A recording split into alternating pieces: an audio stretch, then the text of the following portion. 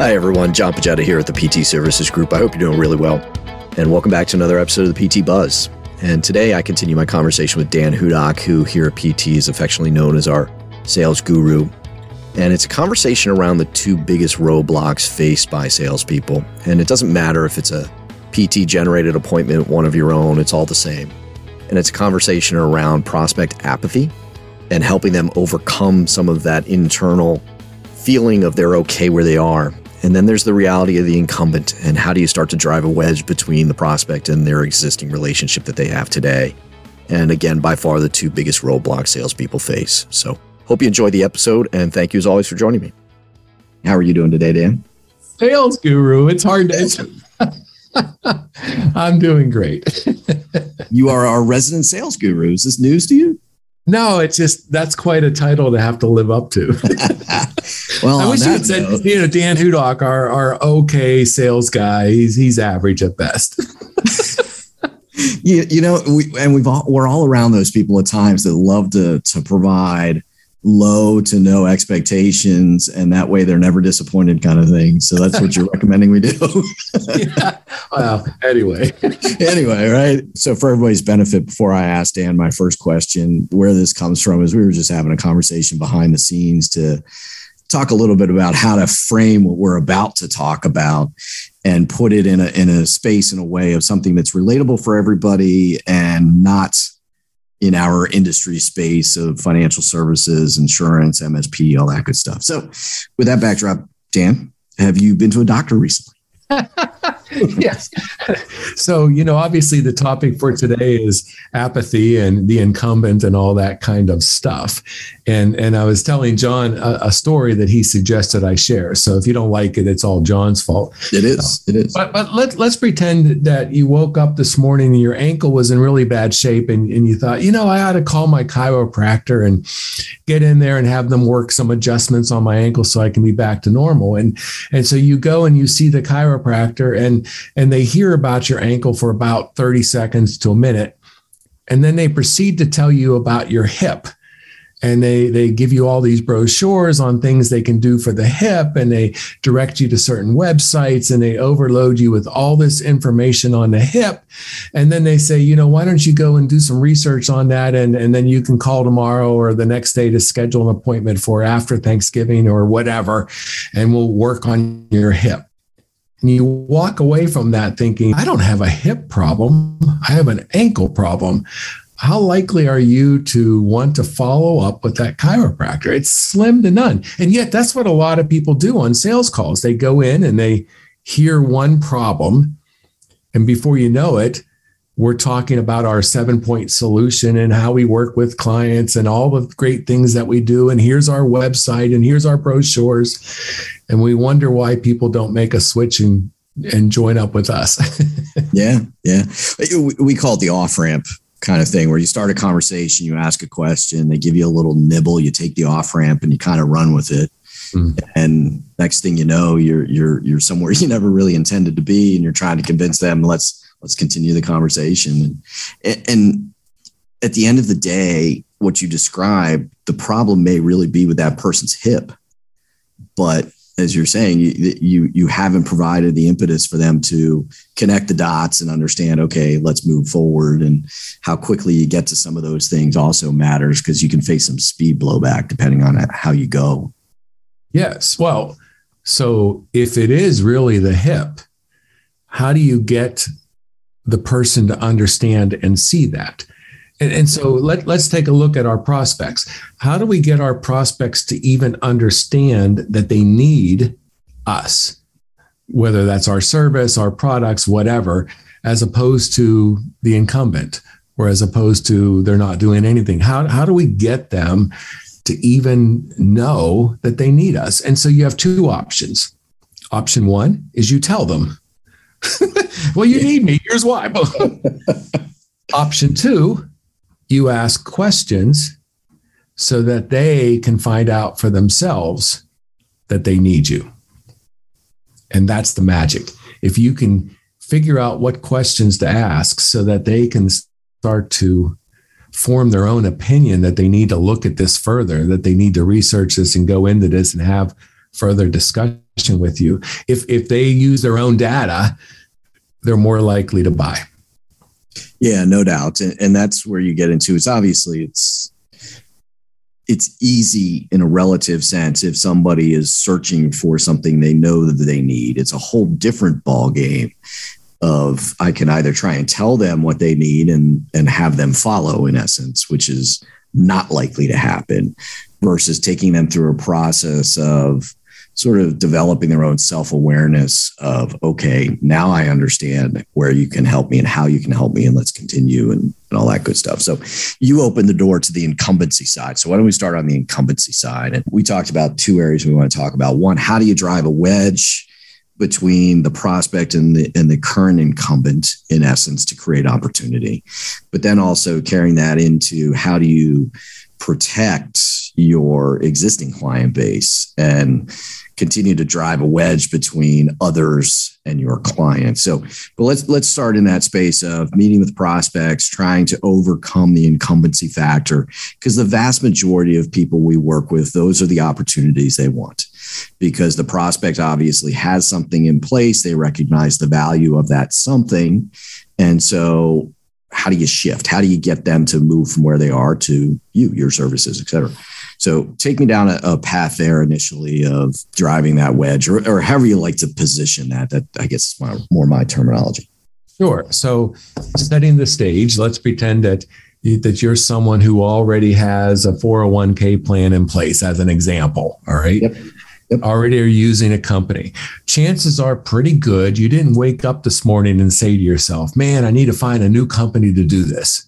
I need to find another person to be working with. And so what that means is, for the most part, you're content, you're happy with what you have. Now, there might be better stuff out there. There might be stuff that's less expensive, whatever. But for the most part, you're happy. And in comes this happy-go-lucky salesperson who's now got an appointment with you. And they start to share all the great things that they're doing. And you're saying to yourself, I have that already. I'm already okay. I don't need anything else. So what do we do here? Well, here's the way I look at things. In that scenario I just laid out, you, the buyer, woke up feeling pretty healthy this morning. Your company's good. Your plans are good. Your companies you're using are good. And it's through questions that the salesperson can get the buyer to go from feeling completely healthy and well to start to feel a little bit sick.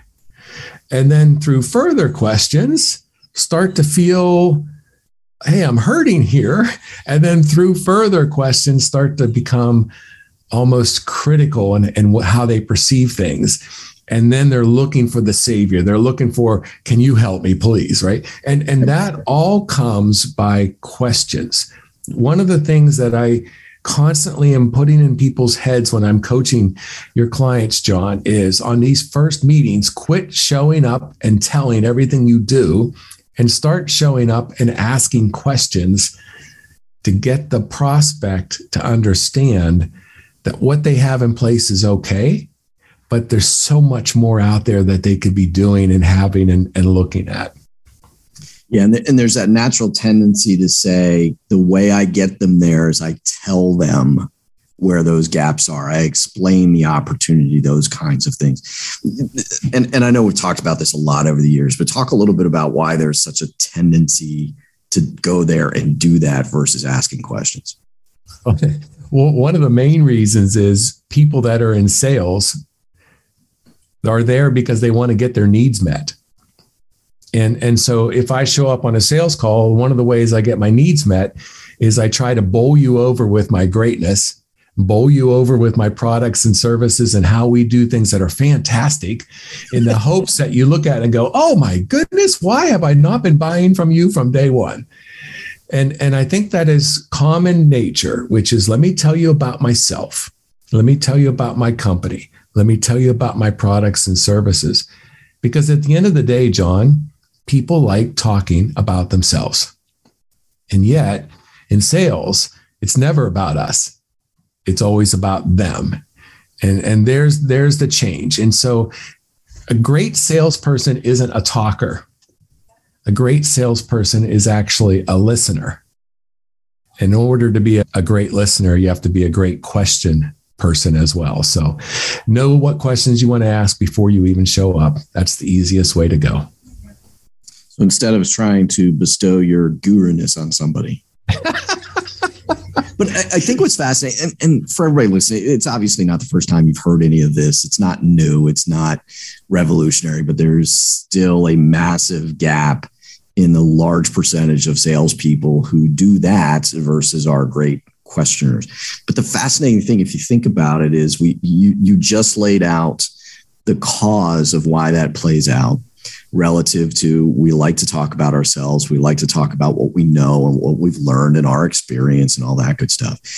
And that's the lead into the questioning, because if you like to talk about yourself, the likelihood is the person or people across from the table from you like to talk about themselves too. Give them the chance. Ask the questions. Yeah, a great example is, and I'm going to use non-business for this. So I want you to pretend that you're at a gathering of adults. It could be a networking event. It could be a party. It could be a reception at a wedding, whatever. And you're talking to a stranger, someone you've never met before. And the whole time you only talk about yourself, your interests, and what you do. What's that person going to think of you? As opposed to if you had spent the majority of that time asking them questions about what their interests are, where do they live? What about their family? What happens is that other person goes, holy cow, that John Pojeta guy, he's all right, and then you go, but I don't know anything about him, but there's something about him that I really like. Well, yeah. And that's a huge piece, because we've all been around those people that we walk away with that sentiment and we know we just want to be around them more. We're not sure why yet, but you've created that sort of that aura around yourself where they want more engagement. They want to talk more. They want to move forward. Yes. Yeah. And it's hard, because when we start to ask questions, here's what happens, John. I'm in sales. I ask you a question. You answer it. But while you're answering it, I'm not even really listening to you. What I'm doing is I'm thinking of the next question I want to ask. So then I hear that you're finished and I ask you another question. And that's not the way this goes. And this is a skill. This is something you have to learn to do if you want to be really good in sales. And that is, when you ask a question, stop thinking and just listen.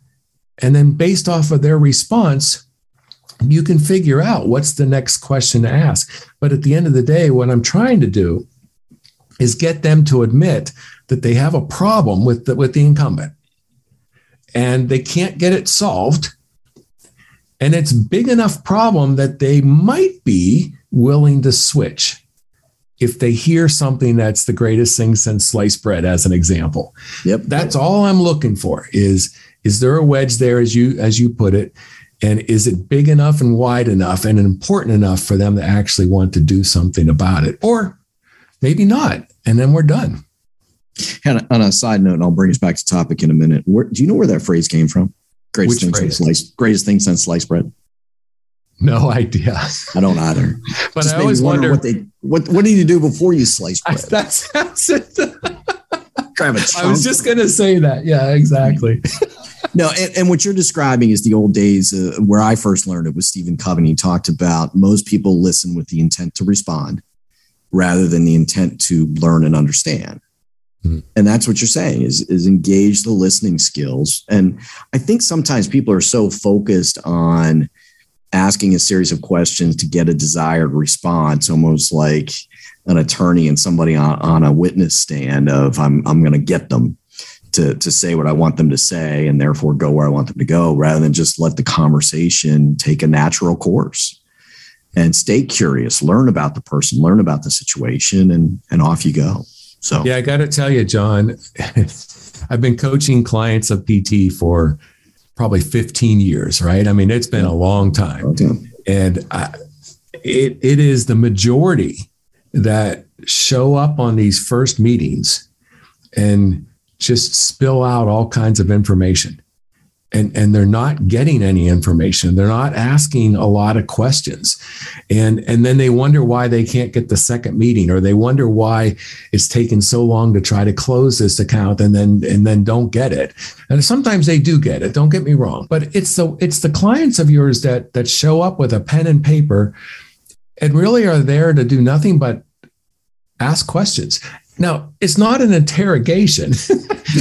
I do need to share some information here or there, but it is really meant to ask questions. And here's the beauty of it all. If you do that, number one, you find out great information. But number two, because you found out great information, they can't wait to meet with you again. Yep. Which increases the likelihood of getting the second meeting, as an example. So show up with pen, paper, and spotlight. No spotlight. What's interesting, though, is one of the things, and this took me a long time to figure out for myself, is my listening with the intent to respond ties back to where you started the conversation. If somebody gives you a little nugget of information and you don't want to forget it, and so mentally you're holding that, but they're still talking and you're not necessarily absorbing what they're sharing anymore. And so for me personally, it was always one of those things of, if you give me a little nugget like that, I just write it down and then I've forgotten about it, because I'll circle back to it when it's appropriate to circle back to it, but it keeps me engaged with the person. So totally agree. And by the way, I was talking to one of your clients on Tuesday who said that every time they go into a meeting, when the prospect starts to talk about stuff, they say, hey, do you mind if I take notes on this? And so number one, that's a crutch for them because they need to take notes so they remember. But number two, they're getting permission from the prospect, and there's some psychological stuff going on there. It's a good thing. And you are spot on, John. It takes it out of your mind, puts it on a piece of paper so you can now listen even more intently. It's all about listening. It all comes back. Well, there are some ways that you just learn to better understand who you are, and you put the things in place that help you. It's right. That simple.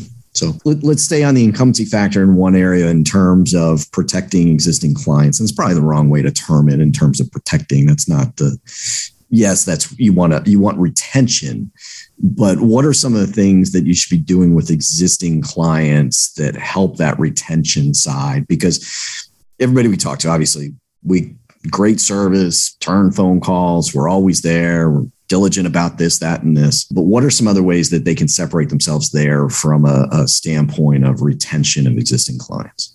Well, part of it is what you just mentioned. I mean, the number one reason why clients leave is they don't feel valued. They don't feel important.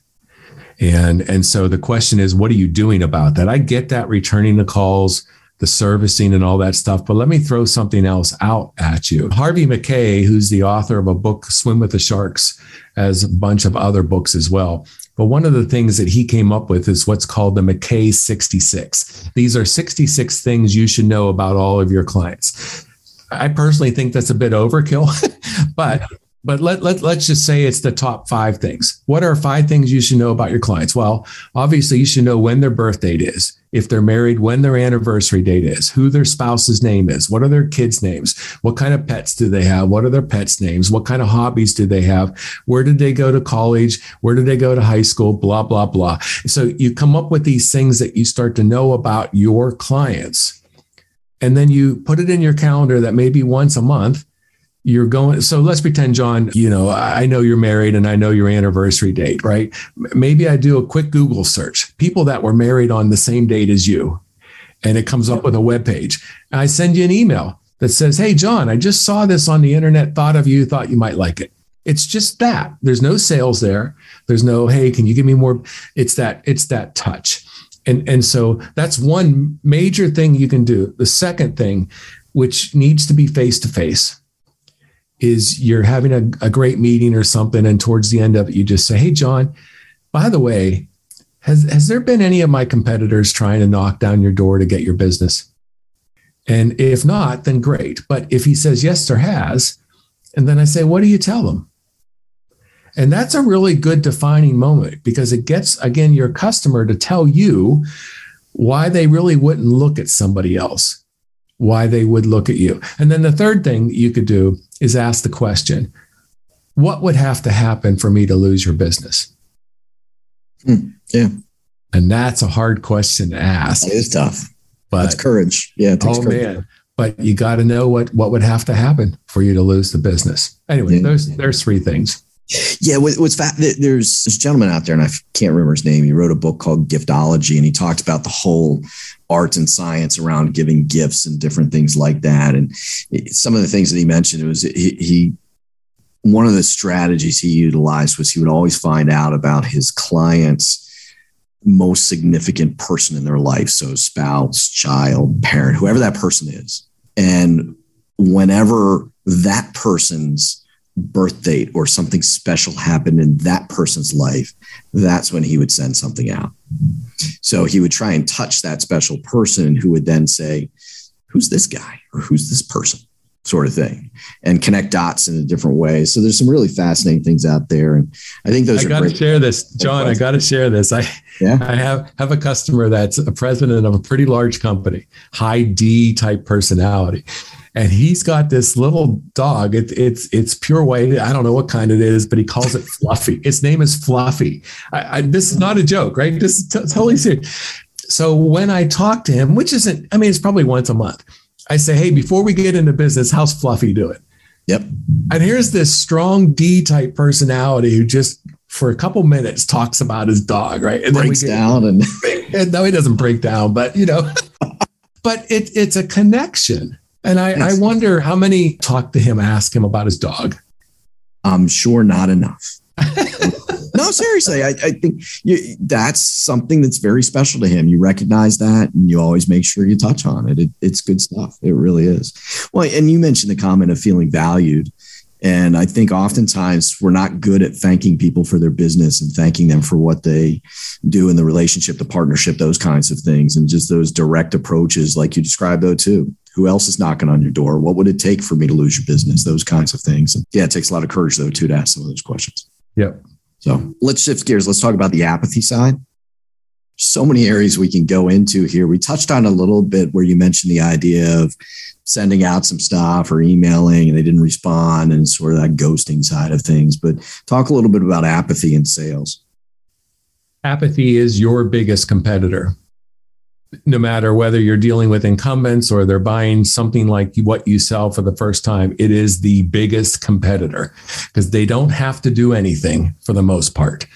And so how do you overcome apathy? Well, in the world of sales, it is finding pain. It's finding that emotional reason why somebody would even change or do in the first place. And here's the thing, John, pain goes away over time. And so, if you were a prospect of mine and I was talking to you today and we had scheduled our second meeting 2 weeks from now, you better believe at the beginning part of that second meeting, I'm revisiting some of the pain we uncovered today. And I always view it like it's almost like they have this gash on their arm. All right. I like medical stuff for stuff like this. I don't know why. Clearly. But, yeah, it's almost like the first meeting, I put a gash in their arm. Right, that's pain. But after the first meeting, they covered it with a Band-Aid. In fact, it's almost healing by the time I meet with them the second time. And what I need to do is go across the desk and rip that Band-Aid off and get it to bleed again. Right. That is the key. And we all know this. We've all experienced this. Let me give you a really bad example, but it drives the point home. You wake up today and your tooth is hurting and you're like, oh man, I got to get to the dentist. And you call the dentist. And the dentist takes you in and they go, yeah, you got a pretty bad cavity. I'm going to need to fill it up. Let's get you scheduled in for next week. So you go, great. Tomorrow you wake up and there's no tooth pain. In fact, you don't even have pain for the rest of the whole next week. What's the likelihood you're going to keep that appointment? It's slim. For some of us, you'll still keep it. But for most of us, I don't feel any pain now. I can keep putting this off. That's what happens in the world of sales. So if you want to overcome apathy, it's all about you have to find what the pain is, and you got to keep that in front of them all the time until they buy from you. Yeah, I think one of the really interesting things you talk about there, and I think a lot of times it helps if you flip the roles and think about how you act as a buyer or a prospect. because then you start to understand a little bit differently. But I think about what you described there, where I have a first conversation with people who are trying to get PT to do this, that, or the other thing. And I get on to the second conversation, and everything from the word go is about how they're going to solve my problem. But they don't really discuss the problem. Yes. Or the pain point. And instead of recapturing that out of the gate to get me reoriented, they just go on, here's all the wonderful things we can do. Yep. Yeah. That's a great example right there. So the way to overcome apathy, it's always pain. People will not do anything unless there is a reason, and that reason is pain. Yeah. So the reason they're not returning your phone call or responding to your email after that initial meeting, or even sometimes the second meeting, has nothing to do with the fact that they suddenly lost it and don't get it. It has to do with the fact that you didn't do a good job in developing pain previously. Correct. Yeah. Well, and I think the other thing comes in, we all have this. We all have personal lives. We all have a lot on our plate. And to the point of incumbency, if I've got that 401k now and I think it's okay, no one's breaking down my door inside the firm saying it's a problem either, what's motivating me to go in that direction versus getting back to all the other things that I have to do? Right. If you went in your car today and you noticed it's slipping gears, and you go, oh, my transmission's going, but you're still able to drive, most people would just continue to drive. And then a week from now, it's getting worse and worse and worse. And maybe you go and get it taken care of before it strands you. But a lot of people won't. They'll wait until it strands them, and then they have to get it taken care of. And so that's pain, right? Initial pain is the gears are slipping. Well, I can either do something about it or keep waiting. And if the salesperson's good, they'll keep asking questions to get me to realize this isn't getting better. It's only going to get worse, and it may strand me or a member of my family. And it's probably not when I'm just going out for milk. It's probably when I'm on the way to some event that I want to go to, or something else has happened. And it doesn't strand me at the end of my driveway. It strands me on the interstate at 11:30 at night. Not saying I've been there, but there's an example. Yeah, no, I get it. I was laughing when you started the story. I'm a big fan of the TV show Big Bang Theory. And there's that episode where Penny's driving Sheldon along, and Sheldon's looking over and her check engine light is on. And Sheldon's like, I think that is illustrating a problem, or however he technically defined it. And she goes, it's been on for 2 years, Sheldon. It's fine. Over. And he wants to keep going back to that. And, there's just those things we tend to ignore until they become critical, versus addressing the warning signs that come up along the way. And, there's a human factor in all of this, that when you recognize and you address it, it starts to change how you do things, which is a big deal. Right. And it's the salesperson's job to help the prospect either get to the point where it is critical, or also get them to realize it's not critical and it never will be. And that's okay too. Yep. And it's okay to disengage and move along. Yes. So, you got it. All right, Dan, before we let the crowd go, are there any other final points you want to make, or any other doctor analogies you have? No more doctrine. Look, if you haven't gotten anything out of this session, number one, shame on us, because right. Obviously we didn't do a good job, but just become a better listener, not only in business, but in life. It will make a difference. Yeah. And it's one of those things, this subject matter, we've talked for years, and we will talk about it for years to come, because it won't be solved by this 20-minute podcast. But the other piece to it is talk about this stuff.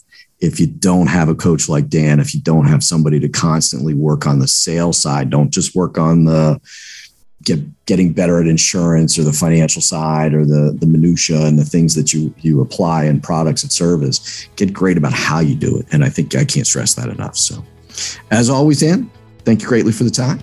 Great chatting with you, John. Take care. You too. We'll do it again soon. All right, everybody. Thanks so much for taking the time. As always, please visit us at the ptservicesgroup.com/buzz. You can listen to this episode again there. You can leave us some comments. Love it if you give us some feedback on some other subject matters that you're struggling with or you'd like us to talk about. And we'll look forward to seeing you again next month. Take care now.